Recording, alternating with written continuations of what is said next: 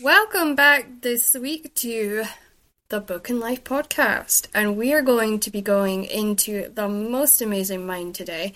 I could not have done the jump to adult romance if it was not for this lovely lady.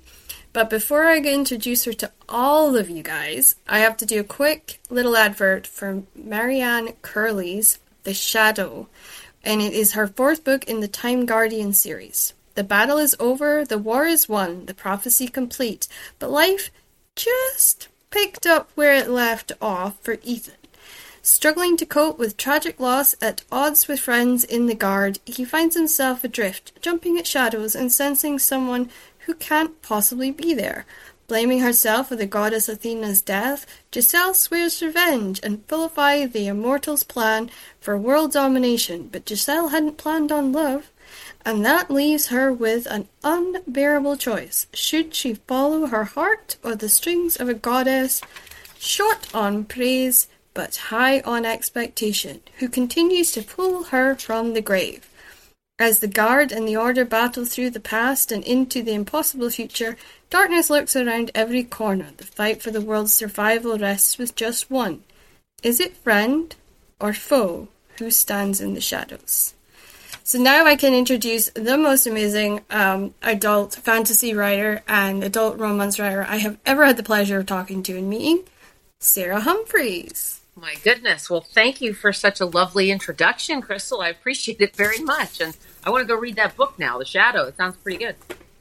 It did, too, yeah. Like, I didn't know about the fourth one before I did her interview. She was my first interview. And I was like, darn it, she's released another one and I missed it. That was me, 2 a.m. looking on eBay to try and find a copy of it. I was just like, but there's another one coming. She's doing the fifth one.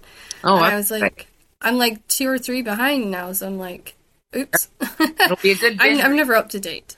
Yeah, that's the thing. Like, if you're following a lot of authors like I do, and you're reading constantly like I do, you sometimes miss the books. And Sure. Especially, I started a BA honors program. Oh, This is my second year.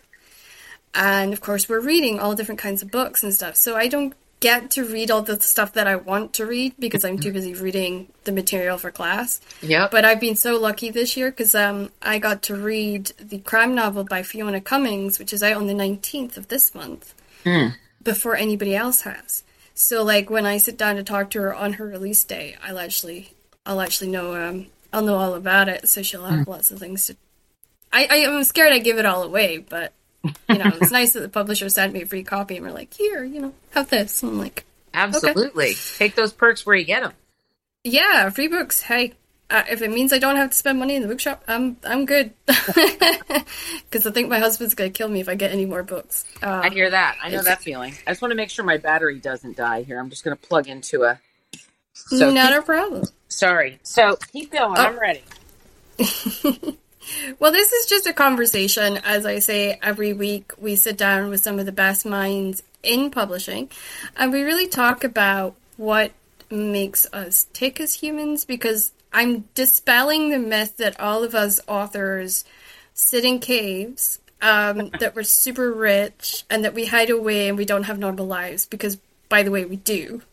And you would never believe how many of us are sitting on buses behind you, actually picking up your conversations, and some of them might even inspire us to write about you. So I'm dispelling this because I went to a book signing, and it was my own, and somebody asked me, like, are you so pale because you sit indoors all day? And I was like, wonder where she got that from. And then she even said to me, she's like, oh, I thought authors were, people that didn't like to come outside. And I was like, okay, I want to disprove this myth of us not having lives and families. And definitely, I know a lot of authors that love to party a lot. So, It's like, we're not all shut-ins. No. If you've ever been to a romance novel convention, you'll know that the authors like to party.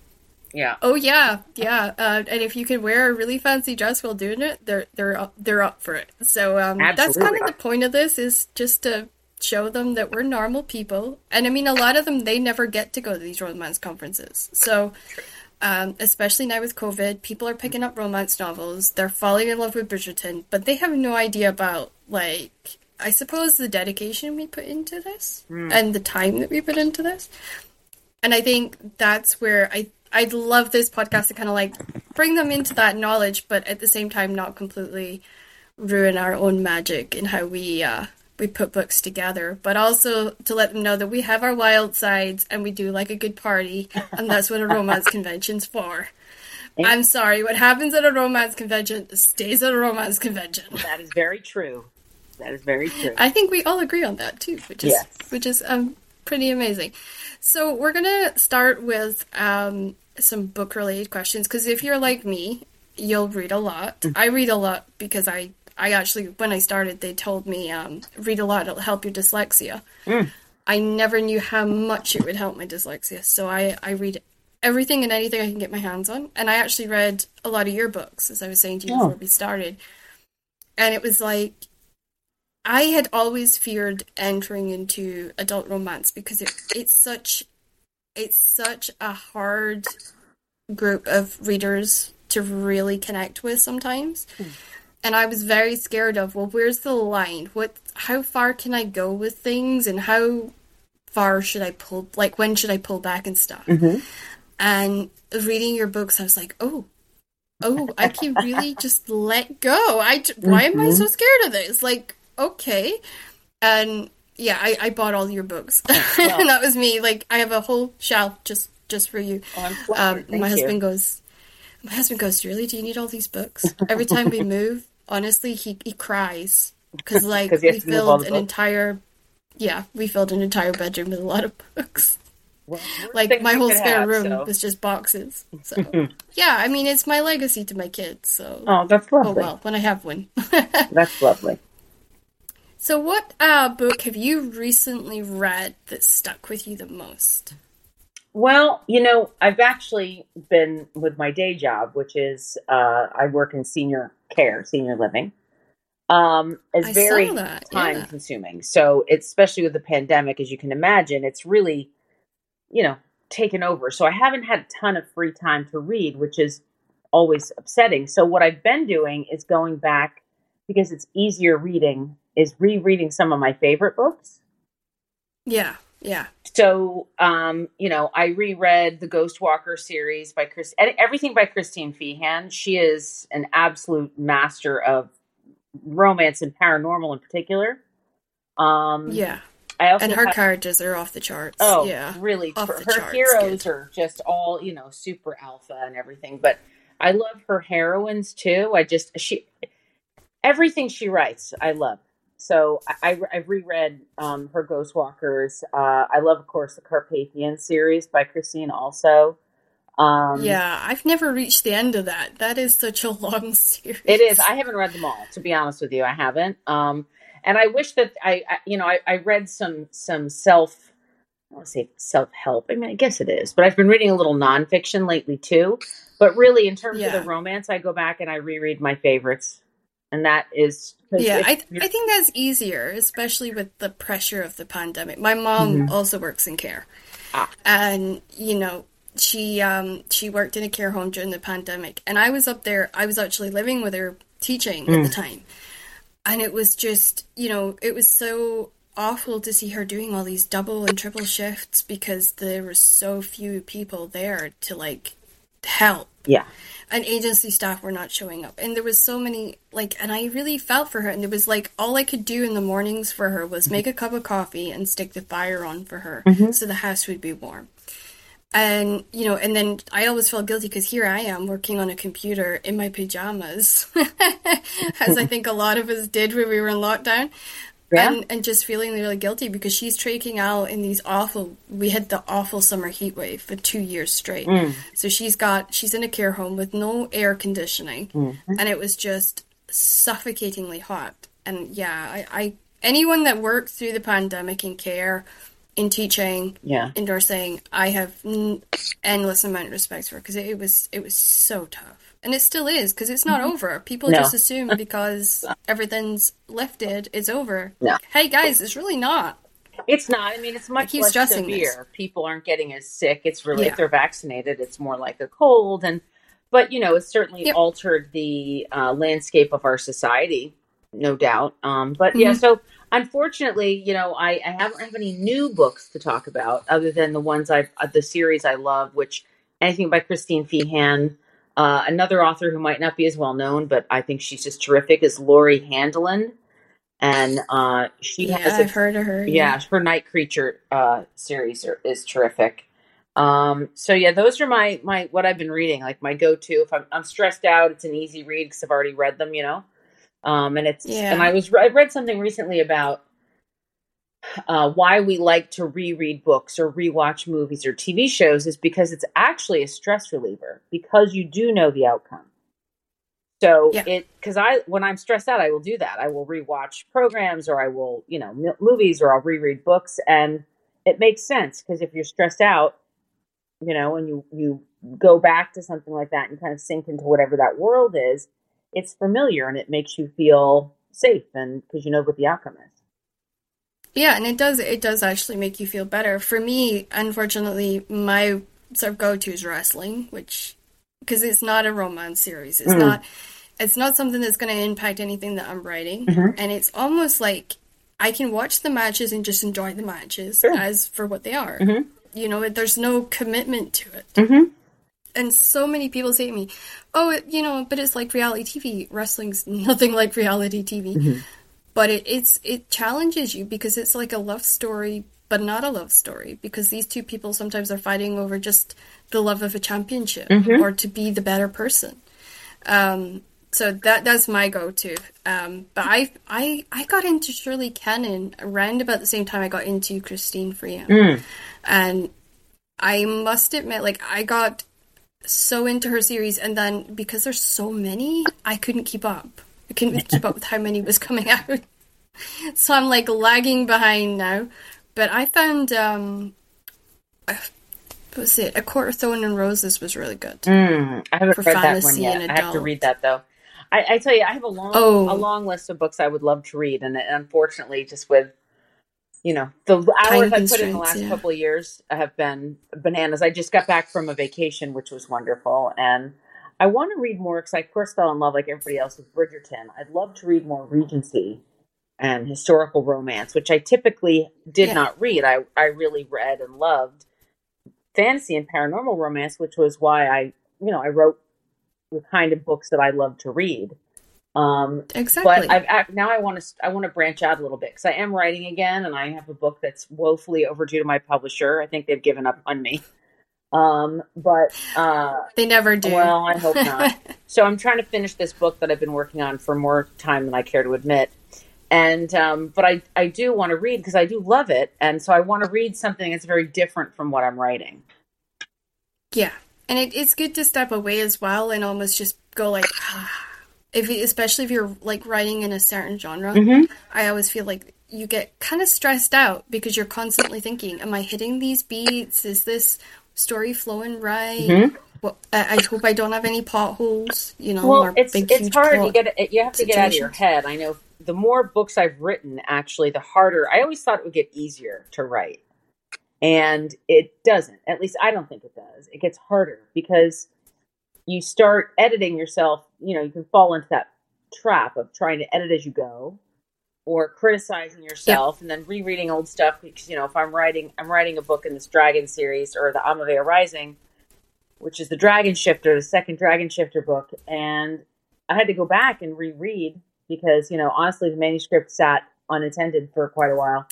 So I had to go back and reread the first book to make sure that I have all the nuances because those shifters are different than the Amaveo shifters.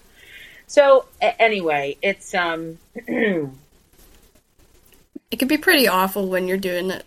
I think, when you're going back and you're rereading stuff and you're like, oh, because you see the mistakes that a lot of people don't see. Or you just think you could have written it better. You think, oh, what, I reread recently again because I'm writing something. I had to go back and the very first book I ever wrote, and I just thought, oh God, it was the book of my heart, but it's just not a very good book.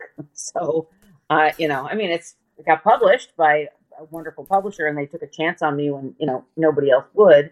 And I'm so grateful. I love my publishing house. But yeah, it's hard. You're always going to be your own worst critic. And I think the more books you write, the more you learn, and I think the more self-critical, at least more self-critical I can be, certainly, as a writer. So yeah, I'm the same. I try to just step out of it, and just leave it and just do the work and get it on the page, and then, then do the editing once it's all on the page, which is where I'm at right now. This book's about not quite halfway, just a little over halfway finished.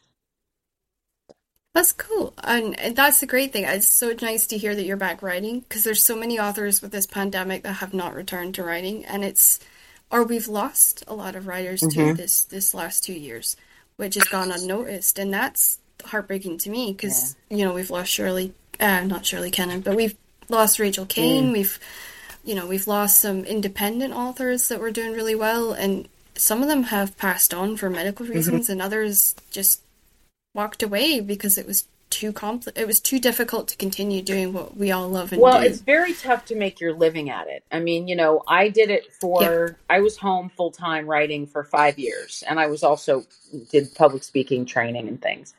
But it really was not sustaining me financially. My husband works as well. And so I went back to find kind of my second act career, and which had me in senior care, which I really love. It's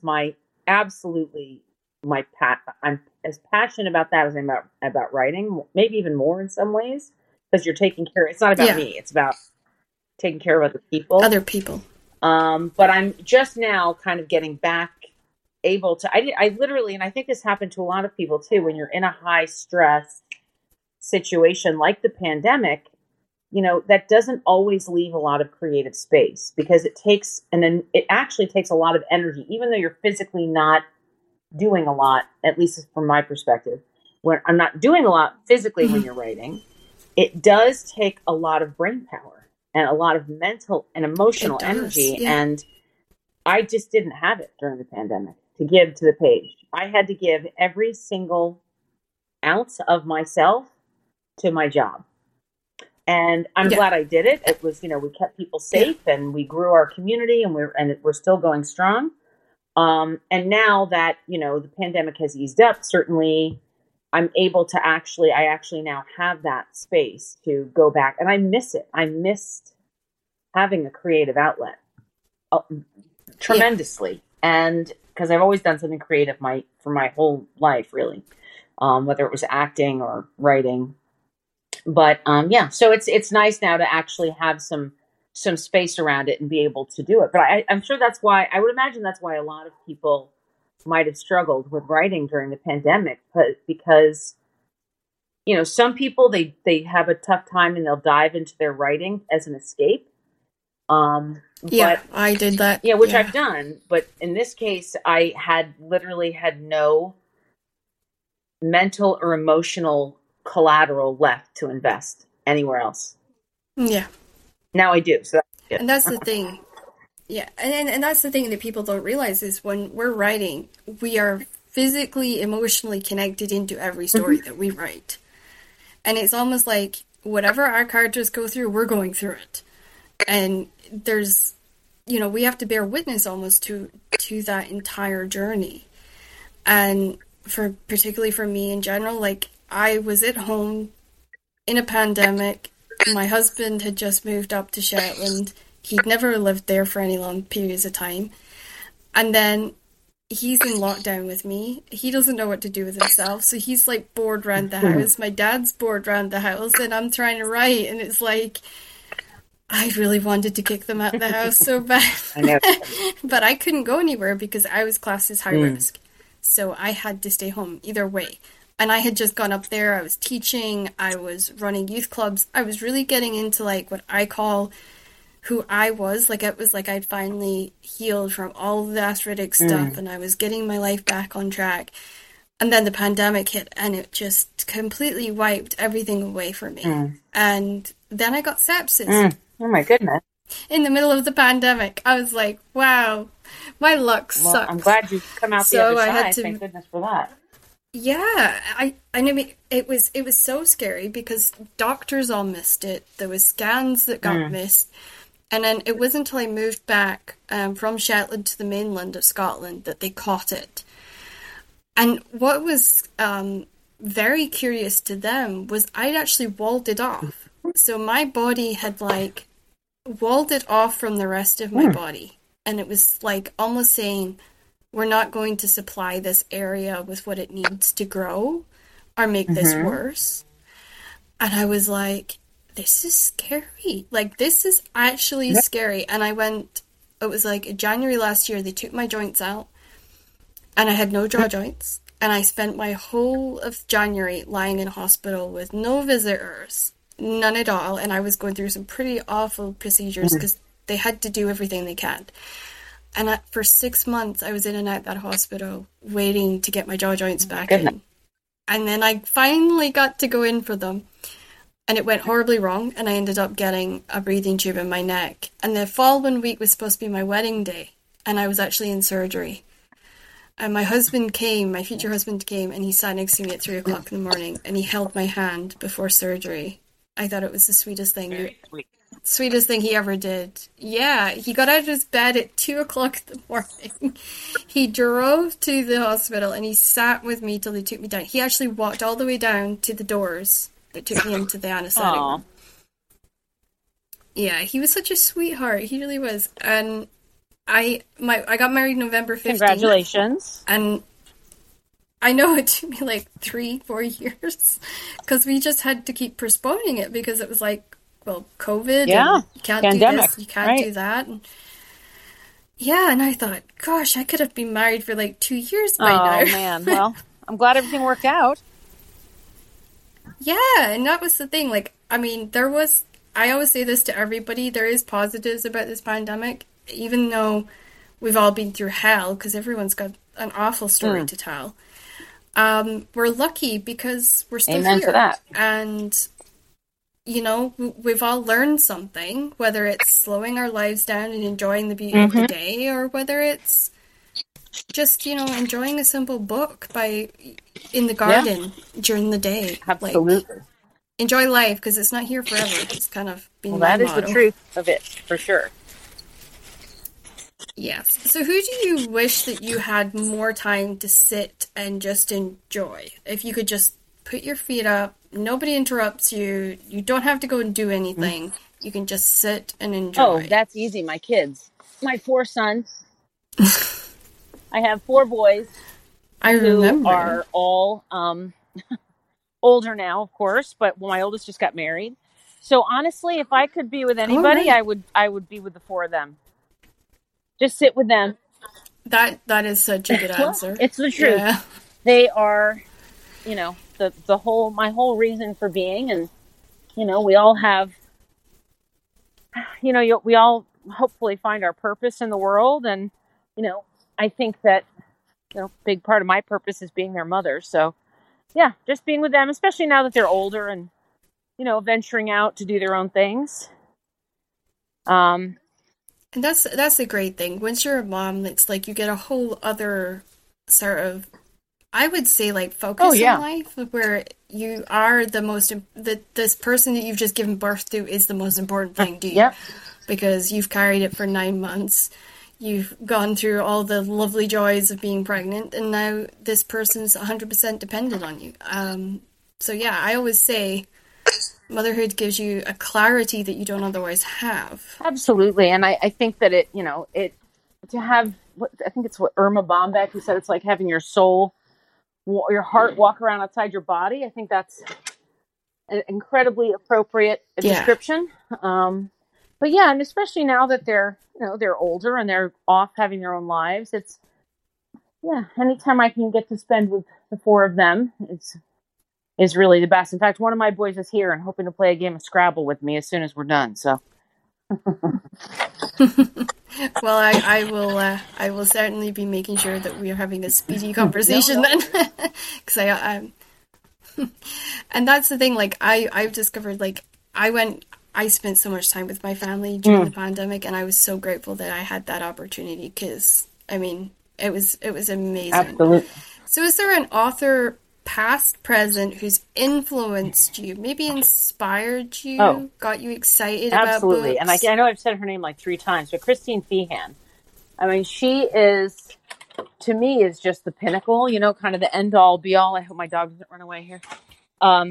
For writers, as a romance and a fantasy romance writer. And, one of my career highs was getting to meet her and actually be host a party with her at one of the Romantic Times conventions. And it was just like an absolute career high, because here I was, meeting and working with alongside one of my idols. And then I asked her if she would mind reading my book, for to give me a cover quote, and she did. So that was like an absolute, and I know as an author, that's not something, you take on lightly or easily. And so anyway, I would love to sit and chat with her more. I think she's terrific. And of course, Nora Roberts. And her mind's amazing. Is awesome. I've signed with her a few times, and she's hilarious too. Very funny lady. And here's the thing that people don't realize is when we're actually signing as a group, we have so much fun, because when we have those lulls, those little breaks, the conversations that goes on, I mean, honestly, would you should so be a fly on the wall for those. You're sitting with, like-minded people who are passionate about the same things you are. So even if you come, no matter where you come from in the world, what part of the world, or, you share common ground. So, it's going to lend itself to shenanigans.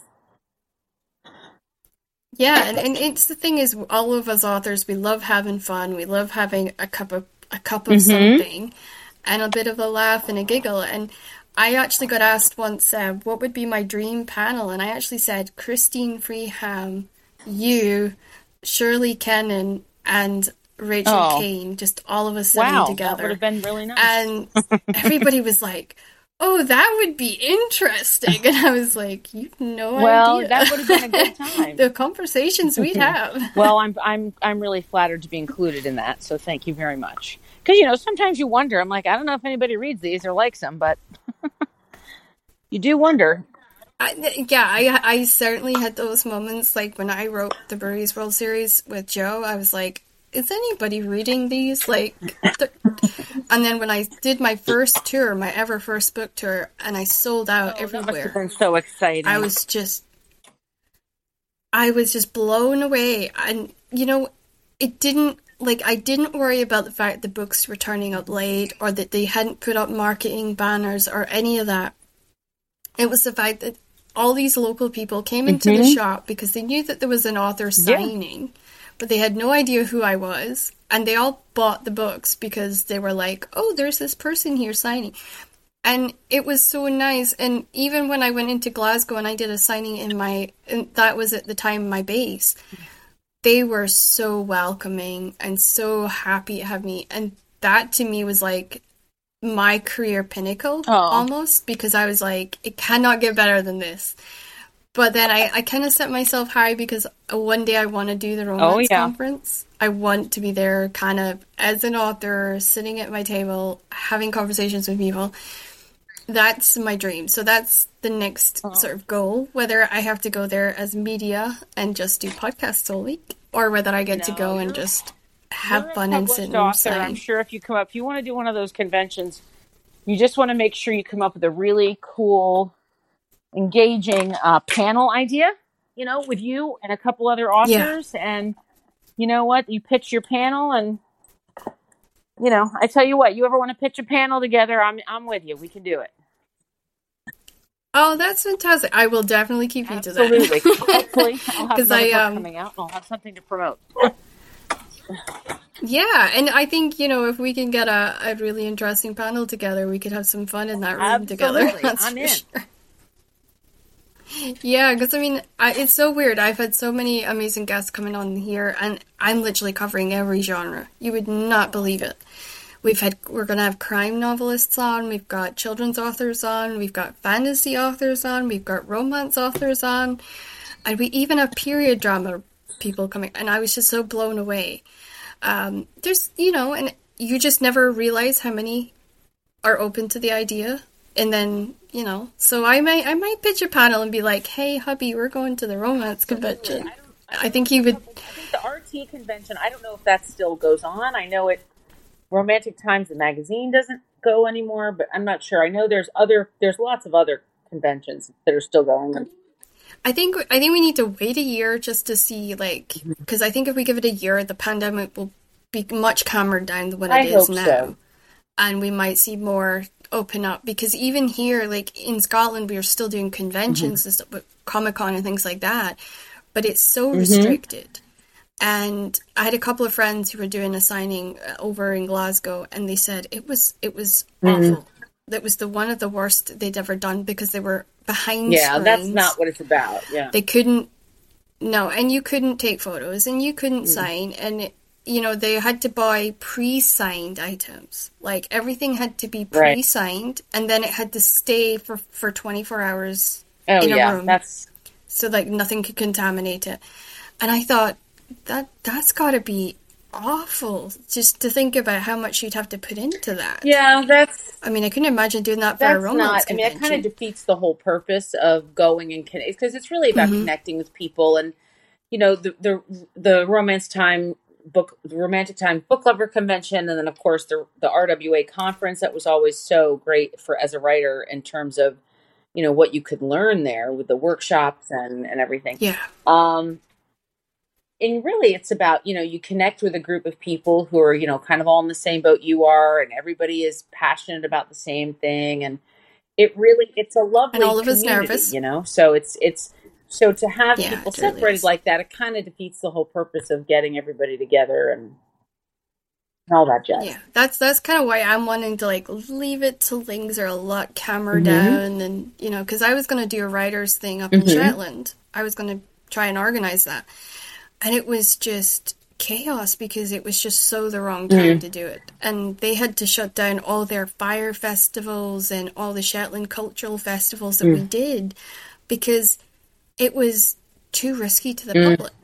And it killed the spirit of the island for so long, because, this was what everyone looked forward to. Everyone saved their money for, was these little experiences at the end of the year where they just had a blowout. It was 24 hours of celebrating Viking culture and the music and dancing and just letting go. And I think it's almost like our Viking celebration in romance is when we go to the romance convention and you just go, but even like, because they had started a Titanic one in Ireland, and that one was, I mean, red carpet arrival for all authors, like, with pictures and televised entrances, and then you had the televised ball, and they went over the top with that. And then it shut down just as the pandemic started, and it's not reopened yet, because Ireland's getting hit pretty hard again. But I was like, that's got to be our British equivalent to the Romantic Times convention, because it was like same idea, book covers on all the elevators, and there was special dining and menus and dancing and music, and it was just, oh wow. I watched it on TV. That sounds like fun. Wow. It did. And the panel's ideas were the same. Like, they were pulling the best authors from all over the country. They had American authors over there too, and I just fell in love with it. I was just like, oh, I want to go. And then by the time I got a chance to go, which closed down. Maybe I'll come back. Yeah. So is there a particular genre that you're drawn to if you're in a bookshop or you're looking at some books online? Is there like a genre that you automatically go to? Paranormal romance. No question. That's always my go-to. Always. But like I'm fantasy romance, so I know what you mean. No doubt. Vampires, werewolves, shifters. But like I said, I am exploring now because I'm writing again. I don't, now I'm going more for like a Regency, something along those lines. Outlander, of course. I remember one of my first RWA conferences, Diana Gabaldon was the speaker. And that was pretty cool. Wow. She was the keynote speaker at the luncheon, I think, or the breakfast. I don't remember what meal it was.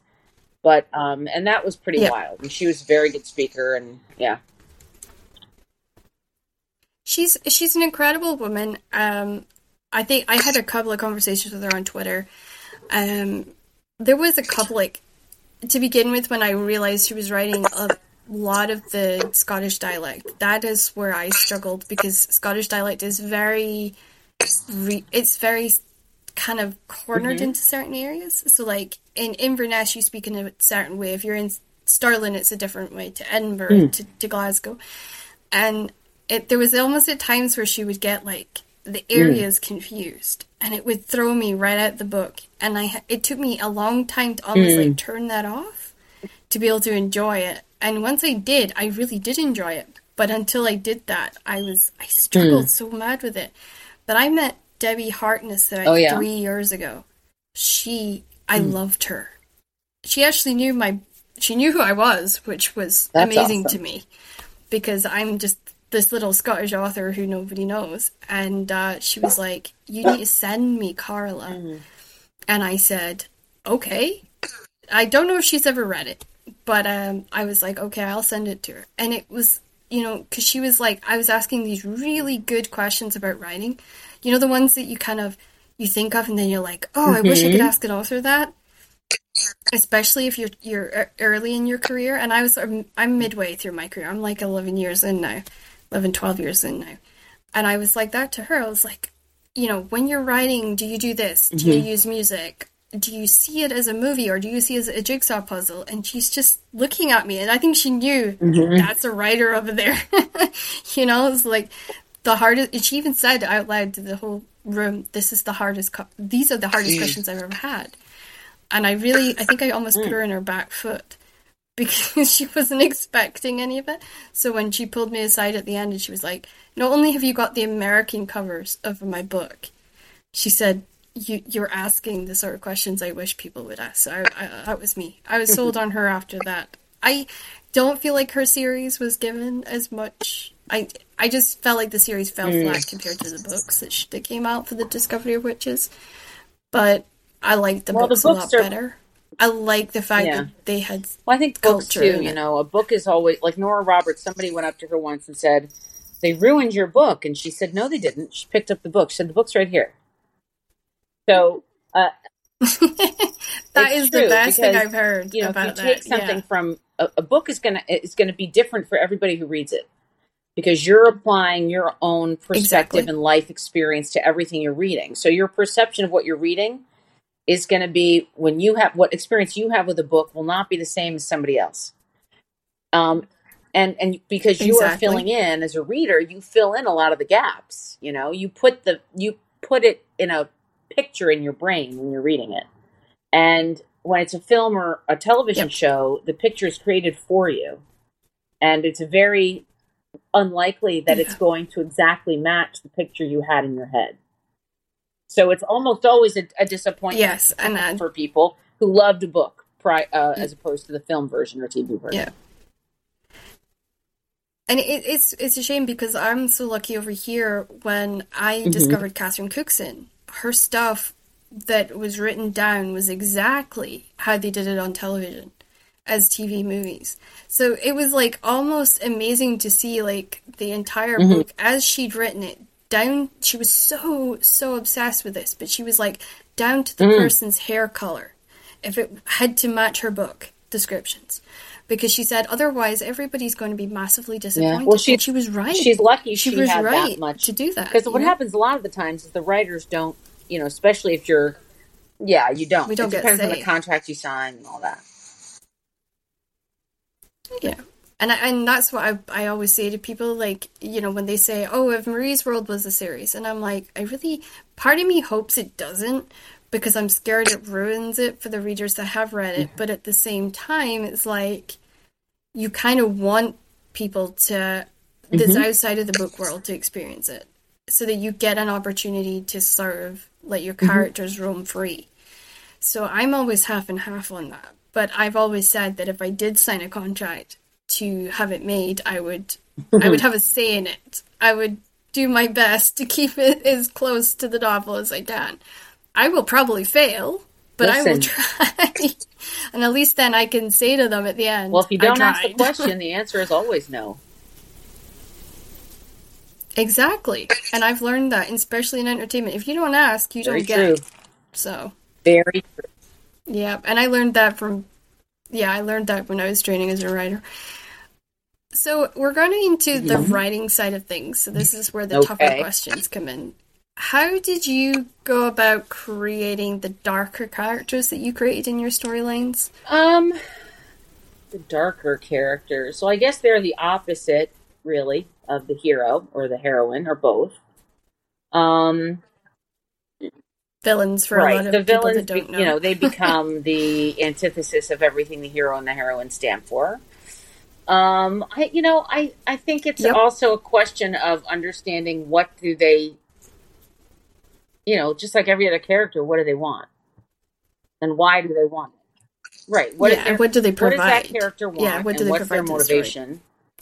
And of course, if you're a darker, more of a villain, you're going to be willing to do, in many cases, anything to achieve your outcome.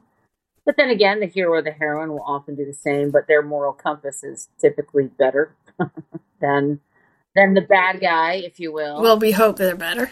Usually the bad guy to me represents, the villain represents everything the hero isn't. Yeah, and I must admit, when you've written this sort of the darker kind of, I call leading guys, I love that. I thought that was such a nice twerk that you did, because I'm almost like reading, thinking, this guy's got to be the villain. And then all of a sudden the swerve of, actually, hold on, this is going to be the guy that she ends up with. I loved that. And I don't know why, but I may be like one of a million people, but I quite like the bad boys more than I like the guy that you're supposed to follow. I had one character in the original, in the Amaveo Legends, which is my first series, about the shifters. There was one character who was initially, when I was writing book 1, Unleashed, he was going to be a villain. And I ended up liking him too much as I wrote him. And and he's a hero now. He won't get his book his book, Steven, which is he's become like this fan favorite character.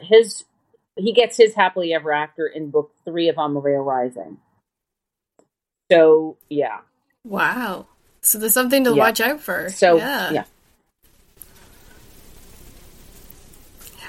Particularly, like, I have a bad guy in my series. His name's Harold, and it's kind of awful, but I ended up liking him more than any other character in my series. And I had to almost, like, that was the blessing of having Joe, was because Joe was almost like the leash to me, going, you cannot let him run wild, Crystal. You might really want to have him fall in love with everybody, and everybody end up falling in love with him. But he's the bad guy, Crystal. Stop liking the bad guy. I'm like, but he's funny. I like funny guys.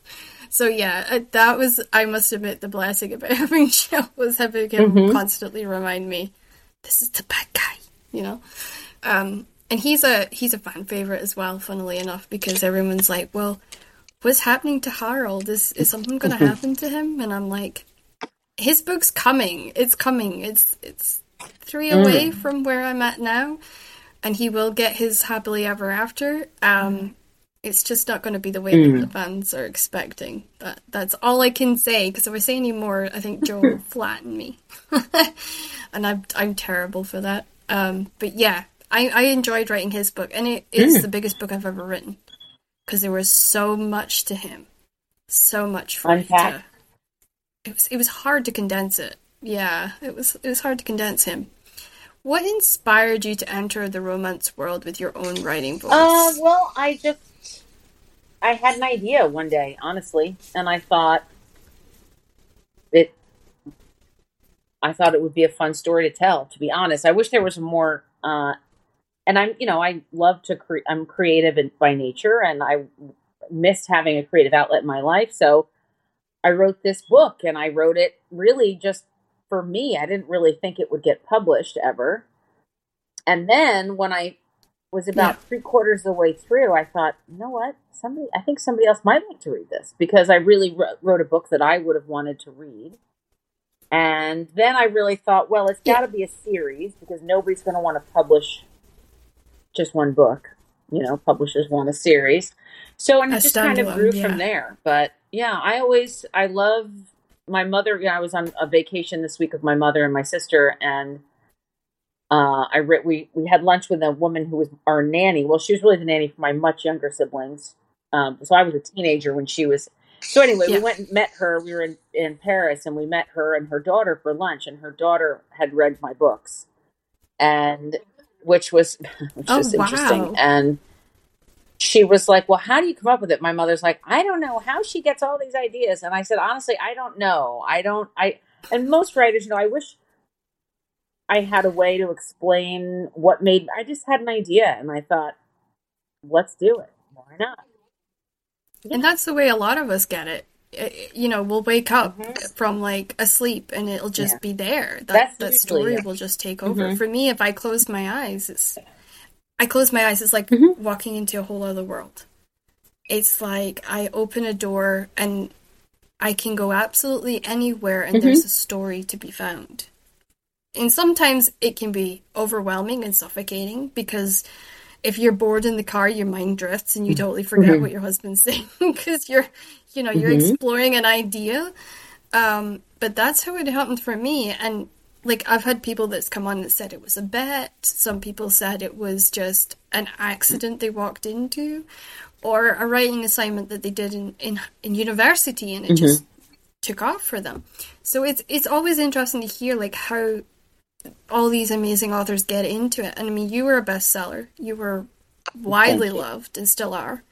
So, your experience and your journey into this is an important part for anybody who's maybe sitting at home reading and thinking, I'd love to share my story, but doesn't have that kind of confidence within themselves to take the job. The best advice I ever got about writing or heard was Nora Roberts, who I had the privilege of signing books with at her store in Boonesboro, Maryland. I've signed with her there, I think 3 times.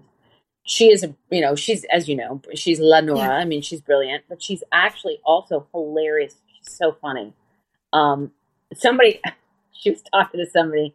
She was smoking a cigarette, and they said, "You look so good. How do you always look so good?" She goes, "Bad living." She's just hilarious. She's very funny. She's very real, very honest. Individual. But we were talking about writing, and I was there. She was giving a speech at some other convention, and she said, "You can't edit a blank page, so just put your butt in the chair and write."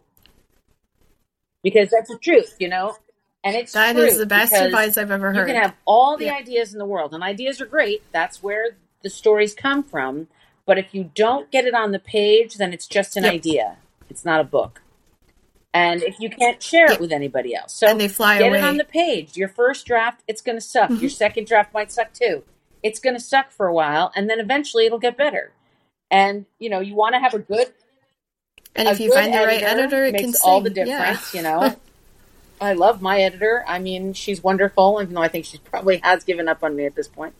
A wonderful editor makes all the difference because you're too close to things a lot of the time, and you can't necessarily see the forest through the trees at a certain point, and an editor is going to be able to pull your head out of your own ass, basically, and say, okay, wait a minute, this doesn't make sense, or, this is boring here. They get brutal with you, you need to pick up the pace, it's falling off here.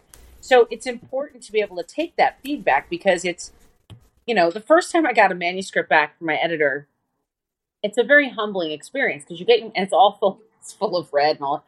And it kind of feels like, so here's everything that sucks about your book. And that's not really what they mean. I mean, it kind of is, but it's meant just to make you better. And it's like anything else. It's hard to take criticism. It's hard, but it is important to listen. Not everything they say may be right or you may agree with. And you can also say, well, I disagree with that, and I want to leave it. At the end of the day, it's your book. So, and your name is on it. And I think a lot of people forget that. It is important to take that feedback and really listen to it because it also will make you a better writer in the long run. Better storyteller. I don't know if I'm that brilliant of a writer. I think probably I'm a good storyteller. But there's, there are people who are much better writers. I think I'm the same than I am. But, I mean, the world building, to me, is my favorite part.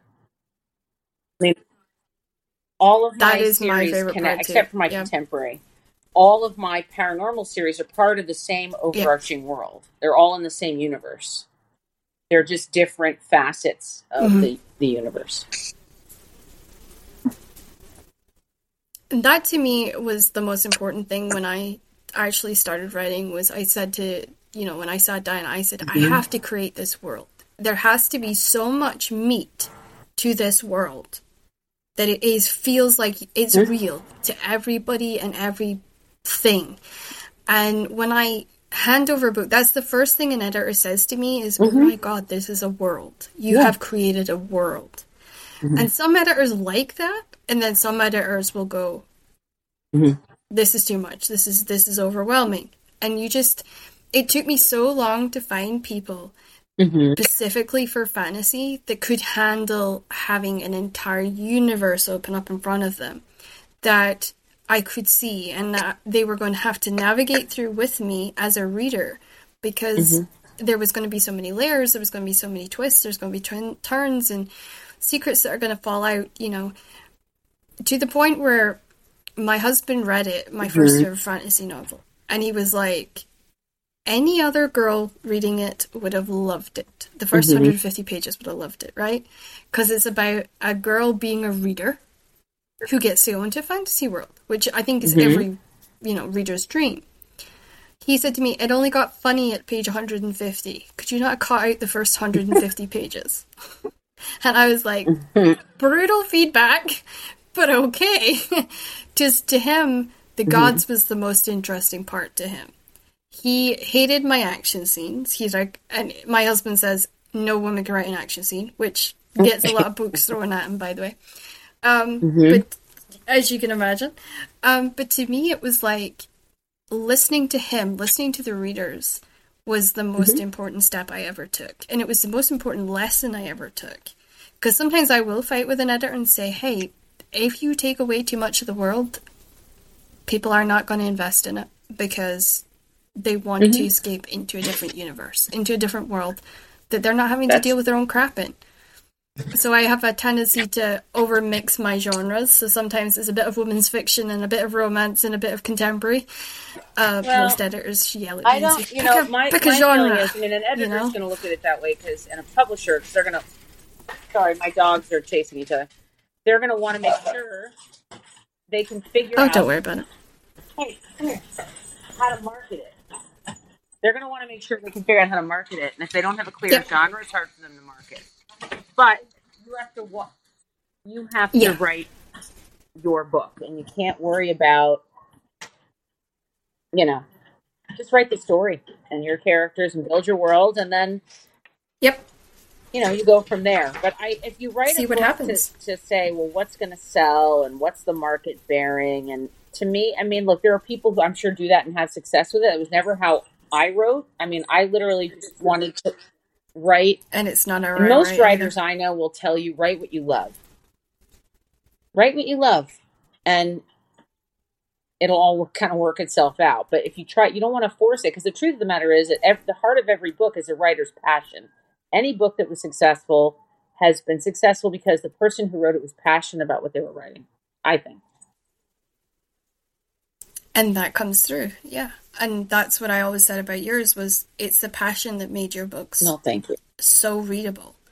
I would sit down in some books, you slog through some books, and then there's other books you just fly through because you can feel that connection to the author. You can feel the passion that they've put in. You can feel the love they've put in.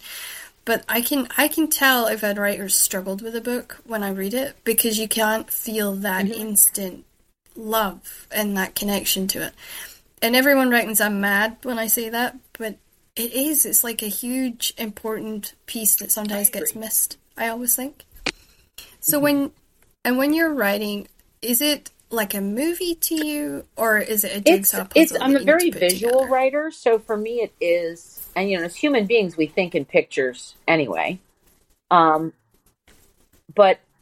for me it's more like a movie, but sometimes it's out of sequence. And sometimes, I'll be writing and I'll have a character who kind of shows up who was never planned. And only another writer will really get that. I told my sister, she's like, you sound like a crazy person. I was like, I know I do, but I can't explain it to you any other way other than that this character just showed up. Yeah. And totally changed. well, it annoyed the hell out of you till you wrote them. Undone, which is the fourth Amavale Legend book. The character who shows up is Asmodeus. He's a demon of lust. And there were no demons in my book anywhere in the original, synopsis that I sent to the publisher, which I always send with a caveat saying, the book you get may not be exactly this. We all have to do that. So, and he just kind of showed up and it actually altered the course of the book. It changed the course for the hero. It completely changed the book. I think it was better for it. And then he had a book separately. I self-published a book about him. And anyway, so yes. Yeah, you just do you. That's honestly, you just do you. For the most part, I used to be a pantser when I first started writing, where I just wrote by the seat of my pants. I've never been a super detailed plotter. I'm kind of a plantser, where I have like a general outline of what was going to happen, but during that course of writing the book, inevitably it changes. Yeah, it does. And I mean, I'll start with like every chapter broke down in bullet points. I'll know what's happening throughout the story. And then there's always one character that just shows up. And I'm like, well, you're good with the bullet points. I don't even have that. Here I go again. I have like a very loose outline. So I guess I am a pantser, but I force myself to do bullet points. I do, and I hate doing it, but if I don't do it, I forget halfway through where I'm supposed to be going. So yeah, it was something that one of my editors said, Crystal, if you don't have bullet points, I'm going to literally throw this back at you. Yep. And I went, okay. And I went away, and ever since then, I have notebooks around the house full of bullet points. And I've actually started, because my characters keep changing so much, I have a little notebook I carry around with me, and I'll write down things like the color of their eyes and their hair color and their body type. Because some of the stuff that I write, like particularly if you're doing an athletic person, they might bulk up in muscle, or they might lose muscle tone depending what they're doing. And you have to explain that, because sometimes the reader will pick up on it and be like, wait, in book 1 she wasn't curvy. In book 2 she's curvy. What happened there? And I'll be like, well, and rather than explain it every single time I do one of those interviews or interactions, I was like, I'm just going to take a notebook and I'm going to explain it in the novel, so I don't have to sit and explain it out, later on. And since I started doing that, I have actually made less holes. And I have a friend of mine who read one of my books and went, you do realize I could drive a big friggin' Arctic truck through this little part of your novel because you've got a huge plot hole in it? I never picked it up. My editors never picked it up. My proofreader never picked it up. And I was like, oh my God, okay. Luckily for me, no of my readers ever picked up on it. And I kept it kind of like, I've always kept that as secret part between me and him. And I'm like, see, if you tell anyone, I'm going to jump on you. Because I do not want them looking at it and going, you have to go back and fix that. But he is one of those hyper-intelligent people that can see holes in everything. So, most annoying reader to have, because he will email me notes after it's published and be like, no. I get so annoyed with him. But it's fun as well, because he points out things that I maybe miss. So what's the character that stayed with you the most or the longest that you haven't quite shook? There's two. I would say Stephen, who's this hero who's still got a book coming, who's hanging out here in the wind a little bit. And then Asmodeus. He's one of my favorite heroes. And refusing to leave. Yes. I love, and it's one of my favorite books that I've written, Asmodeus, Demon of Lust, which is the first book in the 7 Princes of Hell series, but which was only one. Well, and I wrote a novella of their honeymoon and everything afterwards. But I probably those two, Asmodeus and Stephen, have stuck with me. And yeah. I always think there's one that you never get rid of. Like, I've gone on and I've written other books outside Marie's world, but I'm guaranteed that every so often she will appear in the corner of my mind when I'm writing something else and be like, Is this really more entertaining than writing me? And it just so throws me right out of whatever I'm doing, and I'm like, I also think it's and I have fun, to walk like, away for 10 minutes. Other authors' books, like Christine or Lori. I loved when hero and heroine from previous books would make appearances in subsequent novels. So yes, I have always done that just because I just think it's fun for the reader, especially it's fun for the reader who's read the book, and then it's good for the reader who's not, because then you think, well, I want to read their story, and then maybe you'll go back and read those other books. Because I know as a reader, that's what I've done for sure. And they do, And I always try to you want to make sure your book series is a standalone. So if you have a new reader, they can pick it up regardless of where it is in the series. Mm-hmm. Yeah, and I did it with Shirley Cannon because I was actually reading her series, and I had no idea that she was releasing Archeron, which was actually a prequel to the series. So I'm just sort of reading along, and then she's like, "Oh, by the way, this guy that's been in every book has got his own book," and I'm like, "Wait, what?" Scramble online, comes out next month. Okay, I'm going to Barnes and Noble. Because we had Barnes and Noble back then, but it was called Borders. And it was like, that was my instant moment of, I've read this out of sequence. But it wasn't that I had read it out of sequence, it was just that she suddenly decided to release a pre-series novel. And I'm like, but yeah, no, I must admit it made me go get that book because I knew him from the rest of the series. And I adored him. And I thought he was the funniest guy that had appeared in it. I do highly recommend it because she's done like a lot of bear werewolves, like almost like a bear that's like a werewolf. So it's really interesting if you get to that one. They own a bar and lots of funny stuff happens to them. So yeah, it's good. It's a good one. What techniques have you found the most helpful, and which ones have you tried and wished that you hadn't tried? Yeah. I think we all have one where we're like, why did we try that? I've made vision boards and things but it doesn't really help me the way. What I found is it's actually, for me, it's a stall tactic. It's a procrastination tool. It doesn't actually help me with anything. Music can help me sometimes, but sometimes it's a distraction. If the best thing to do if I want to have music on is to play an instrumental song on repeat, because then it's just like white noise in the background. But I would say trying to listen to lyric music while I write is not helpful. And the vision boards are a procrastination tool. They don't actually move the needle in terms of writing the book. No, I don't think that either. And I did a whiteboard attempt. Have you ever done that where you kind of like, you put your bullet points on a whiteboard? Yeah, the bullet points aren't my thing. I just have to find write. That too distracting. I have an idea of where I want to go, and I write, and I go from there. No. Yeah. I made that stupid mistake. I spent like a week putting together this whiteboard thing, and I did exactly like this class online had taught me. And I hated it because it wasn't, I couldn't like just put it out of my mind. I felt like I had to keep updating the board every time I progressed through a certain, and I was like, no, Ian, just take the board away, get rid of the board. I don't want to see it ever again. I can't do this. And I just use paper. So like, if the book's getting it to the point where I need to stop paying attention to my notes and just pay attention to the book, I can just lock it away or have Ian hide it somewhere and hope that he can find it later.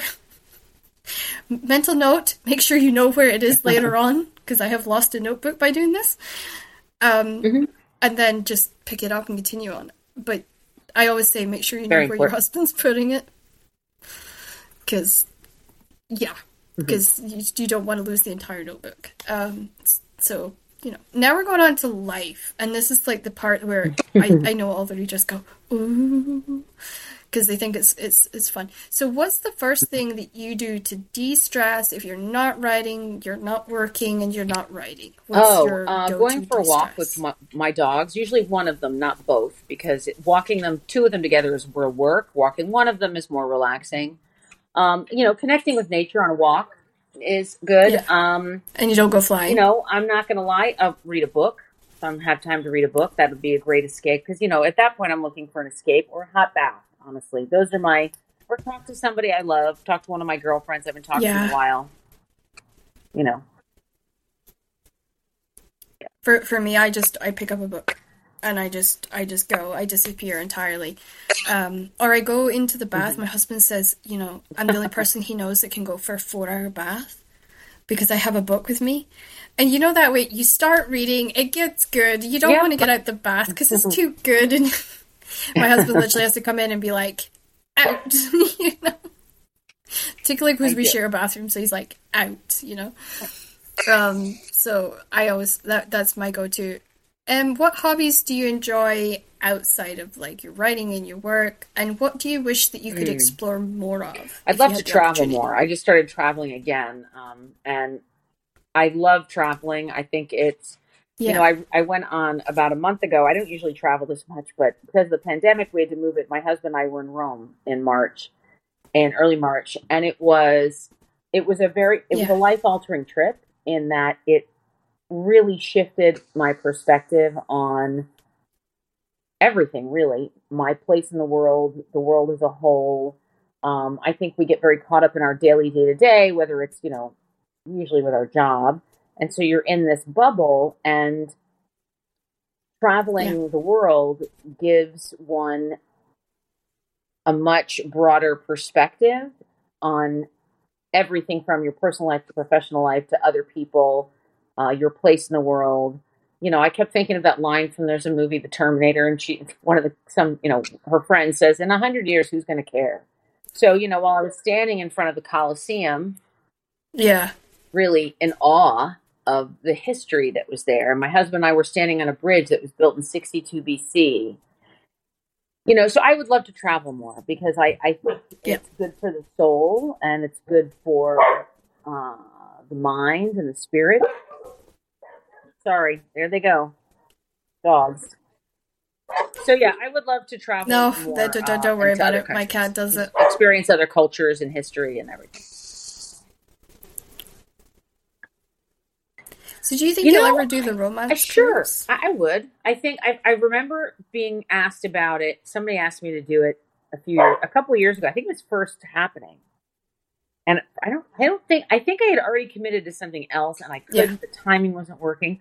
Yeah, I would totally do it. I mean, I think that the conventions are a lot of fun. In fact, there was a book convention in Paris with some of my friends. Some of my writer friends were at, Rebecca Zanetti and Damon Suede, among others. Yeah. And they were there. It was like the day before I was leaving for Paris with my mom and my sister. And I had this pang of oh God, I wish I was, doing that with them. But I don't have a book coming out. So if you don't have a book coming out, it's not. So if I had a book coming out, when I have another book coming out, if there's a cruise and there's around the book release, I would do it. Yeah. Oh yeah, I mean, I'd do it. I'm sure they're a lot of fun. Those dinners every night. The fun, yeah. Rachel Kane said to me it was the best experience she ever did. Mm-hmm. She was never a boat person, so going on the cruise for her was nerve-wracking. But then she was like, I didn't get seasick, and she actually wrote a lot. Mm-hmm. She found she wrote a lot while she was at sea.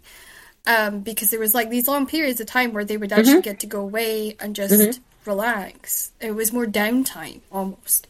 And she said that was really good because she went into her cabin, she got into her balcony, and she just sat and she wrote. And it was terrific. And I looked at my husband and I said, I quite fancy that. And he's like, I'm not spending 2 weeks in the Caribbean with a whole if it's 2 weeks pile of romance readers. He's like, no, can't do it. Can't do it. But yeah, I think it sounds interesting. I mean, I spoke at Comic-Con, which was a really cool experience.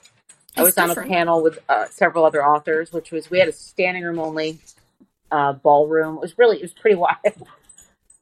So, I mean, I love connecting with readers and people who love the same stuff that I do. So it is always nice to hear if somebody enjoys your book and your work, and somebody tells you that it takes them, they were in a terrible time and that book, those series gave them an escape and, or it inspired another writer or anything like that. It makes you feel good if you impact people in a positive way like that.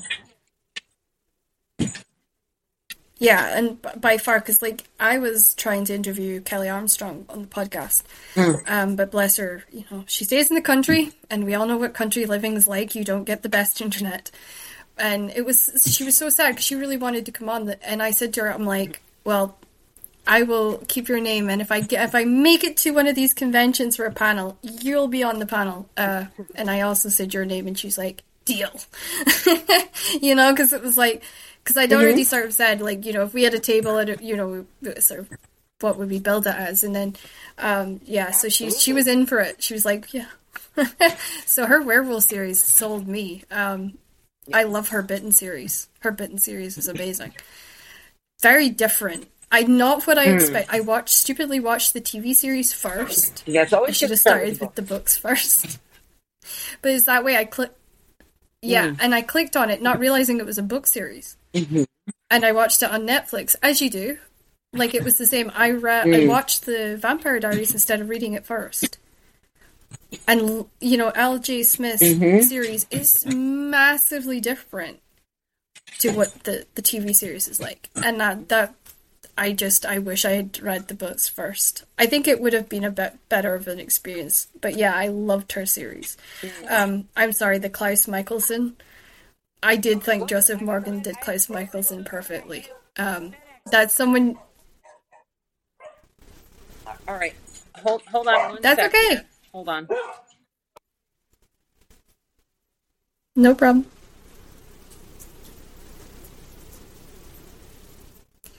So the great thing about this show is that while Sarah's away, I can tell you a little bit more about what we're talking about. And panels and tables is really a chance for people to get together and to create an atmosphere together. And that's what we're talking about. So that's just a little side note for you guys who maybe don't know how these panels and tables work, but that is essentially what we're talking about, is having a conversation, just a group of us, sometimes answering questions, sometimes teaching a little bit as well, I would say. And giving the panels are great, full, you know, for I didn't realize that RWA really was, I mean, it's great if you're a published writer and there's always benefits from it, but if you're somebody who's not published yet, you know, RWA is an incredible Romance Writers of America, and they have other branches internationally, was a wonderful resource for, you know, learning. Terrific panels and classes and online classes, and I remember going to my first one and thinking, geez, I should have done this before I was published. But I thought you had to be published to be a member, but you do not. Yep. No, you don't. And the thing was, I got greeted in by Sylvia Day, was the person that sponsored me in. And I was blown away. Like, I thought, you know, it would be someone I'd never heard of before, specifically because I'm British. And they were like, no, you know, Sylvia Day said, you're cool, you can come in. And I was just like, it blew me away, totally changed my complete outlook on the writers' organization, because there's almost like a myth around sort of our romance associations where they think you have to be part of this inner crowd or inner elite it's a very to take friendly, part, and that's group. Totally not the case. At least it was in my experience. Again, it's such an open place. I haven't done a convention in a couple of years, but and obviously pandemic and whatnot. But no, well, there's some smaller ones that are happening now in the States and everything. But again, until I have another book, But that's it. All right, I'll be right here. Well, I know we're all waiting for that book for sure. So, do you do crafts? Is that another way you rewind to clear your mind, or are you not really a crafty person? But honestly, my free time is pretty limited. So if I'm going to do something crafty, it'll be like something around my house. Or, you know, like we're going to renovate the boys' playroom into a gym. So that I'm going to get crafty like that. But I mean, I've done crafty, but it's not, you know, I'm not hitting up Hobby Lobby. I think we all do. Yeah. That's not my thing, really. I mean, I do cross stitch. That's like my go-to if I need to get away, clear my head. Particularly during the pandemic when I was really in lockdown because I wasn't allowed to go anywhere. I discovered if I didn't craft or I had to schedule my day. I had to have like sections of stuff to do every day, otherwise I would go mad. So crafting saved my life really, because like, you can't write all the time. And I thought, oh, I'll be fine. I'll just write the entire time. No, it doesn't work that way. So I myself have a long-term illness, and it makes me slow down and appreciate the day. What makes you smell the roses? Probably, well, not probably, definitely my working with seniors. You know, I love my job. It is the hardest job I've ever had, except for maybe being a parent. And it is, but it's really the most rewarding. I mean, and you know, you're helping people, seniors and their families, because they move to our community. It's independent living, assisted living, and it's memory care. We have 288 apartments in the community that I run. And it's, so that's, you know, we could have up to 515 people living in the community once it's full. It's a new building. So when I got there in March of 2020 as the executive director, we only had 34 residents because it was brand new. It had just opened, and then they had to stop moving because of the pandemic. Right. Okay. And then, you know, now fast forward 2 years later, we've got over 200 apartments leased. So we're growing exponentially, which is great. But working with seniors gives you an enormous appreciation for life. It makes you want to make sure that you stay healthy and that you age as gracefully as possible and as healthily as possible. Because, you know, I see both. I see people who, you know, either through taking really good care of themselves or a good genetic lottery are in pretty good shape in their 80s and 90s, physically and cognitively. And then I have other people who that's not the case. And, you know, to help people really and make sure that the last whatever many years of their life are going to be happy and engaged and living in a safe, beautiful, clean place where they get to connect and have a vibrant life. And that their families know that they're safe, you know, that gives me an enormous amount of appreciation. That's because really I see every day, every single day, what happens if you don't take care of yourself.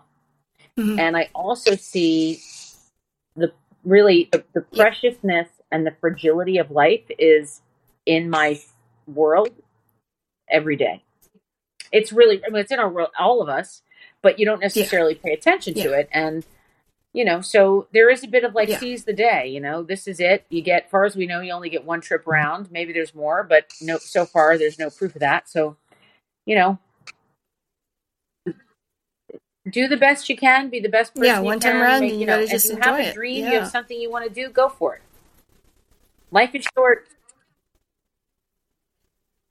Yeah, and what you're talking about is incredible because over here, I don't know if you know this, but in sort of the UK, we've got what's known as a senior or adult care crisis.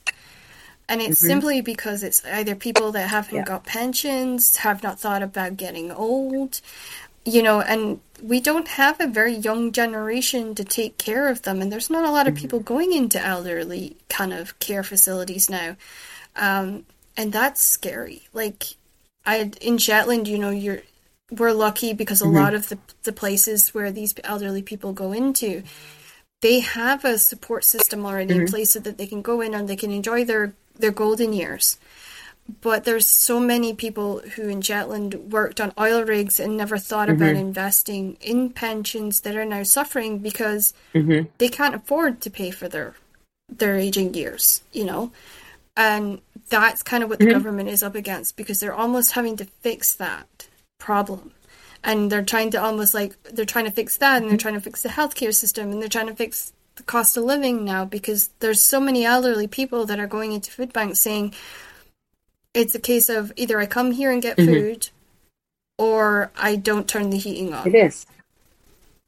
And that's a scary thing. And it's, you know, it's in our country too, you know, they call it the silver wave or the gray tsunami, which are all the baby boomers who are now entering their senior years.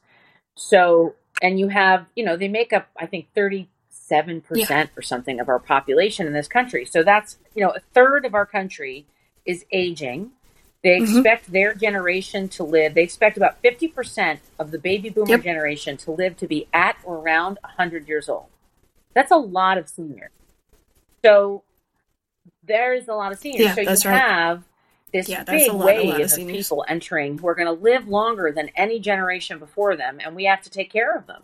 And, you know, what do you do for the people who didn't, like at my community, they're either very wealthy or they have long-term care insurance. So they were smart enough to get long-term care insurance, which will cover, you know, a certain number of years in a community like ours. But if you don't, if you aren't wealthy or your kids aren't wealthy or you don't have that long-term care insurance, the places you end up are not great. So it is a crisis. I think it's a worldwide crisis. No, they're really I think, not. You know, seniors are not given the respect and that they should have and that they deserve because, you know, they've all been down the road we're traveling.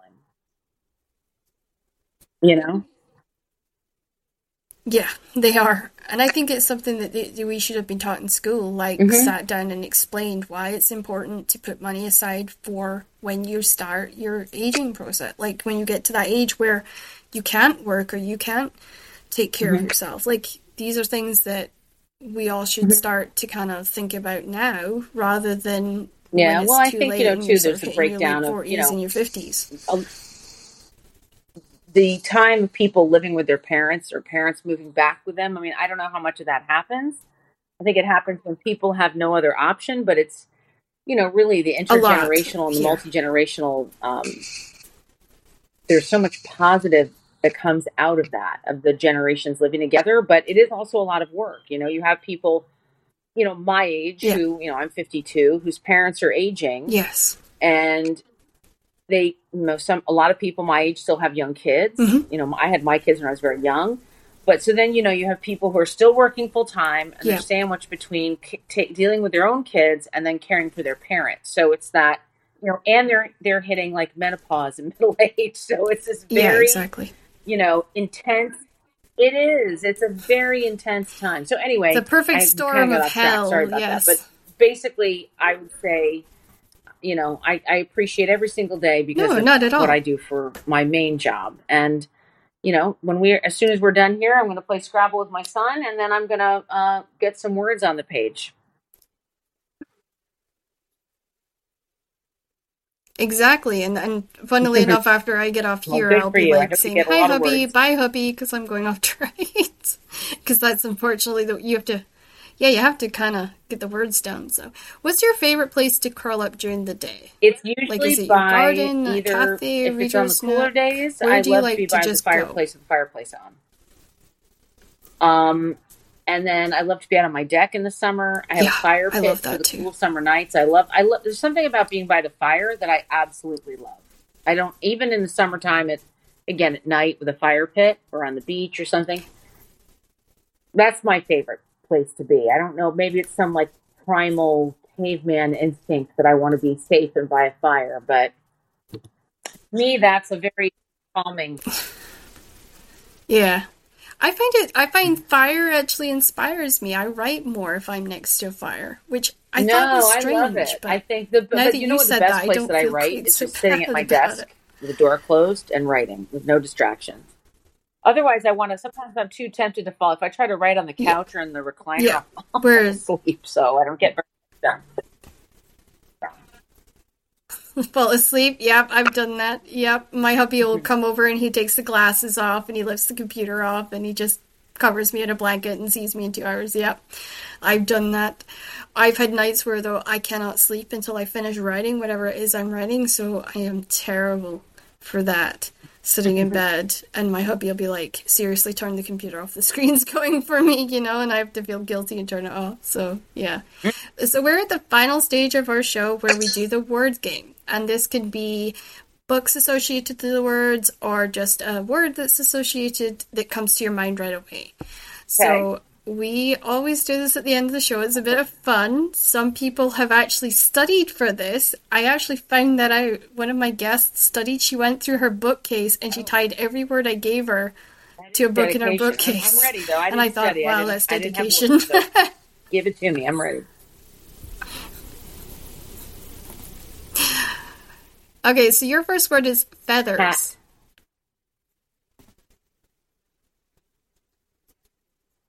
Family. That's a good one. Campfires. Sexy. Lightning. I love dreamy. that. I love that so much. Night sky. Delicious. Oranges. Summer. Peaches. S'mores. And then marshmallows. All right. See, I had a camping theme going there for some reason. I just realized that. See, when I read the words back, I'm like, I must have been thinking camping for some reason. But that's our end of our show, guys. So it has been a pleasure having Sara Humphreys on. Do you want to tell us where we can find you, follow thank you for having me on. It was very nice. I'm actually just getting back into my writing career, so as long as it works with my day job. So thank you very much for having me on. And where can people find me? The best place, you can find me on Facebook. I have a verified Facebook page, author Sara Humphreys. I'm also on Instagram, author Sara Humphreys, and on TikTok, author Sara Humphreys. I am. I saw that. Oh, you're a TikTok. I don't have very many you're followers the first on there. one My to biggest be on followers TikTok. and I'm on Twitter. That I've had on here. Also, author Sara on Twitter. But yeah, come find me. My website is actually gone because I was busy and wasn't paying attention, and it ran out, and my credit card had expired that it was on there, and so I'm going to have to eventually rebuild my entire website, which is we've all done that. Yeah. But anyway, when I have a book coming out, that'll be my project. But first thing I have to do, Well, we'll have you back on when it's out. I would love it. If all goes well, I'll get this book finished in the next 8 weeks, and send it to my publisher and hope they still want it. Honestly, it's been so long, they might be like, "That's okay." Wow. In which case, if they don't want it, I'll self-publish it. But I think they'll. Yeah, I would. Yeah, but we'll have to have you back anyway. Yeah, we'll have to have you back to promote it and talk about it. And we'll have to get an email chain going and hopefully invite Carly Armstrong and Christine Freeman and have a table discussing paranormal romance and fantasy and just push Crystal, this. Thank you very See much. what happens. I'm in. Let's do it. Yeah, and I'm pretty sure it would be fun, We'd be a table of shapeshifters and Nordic gods, so thank you. Can't go wrong with that. Well, it's been a pleasure having you on, and we'll see you guys all next week.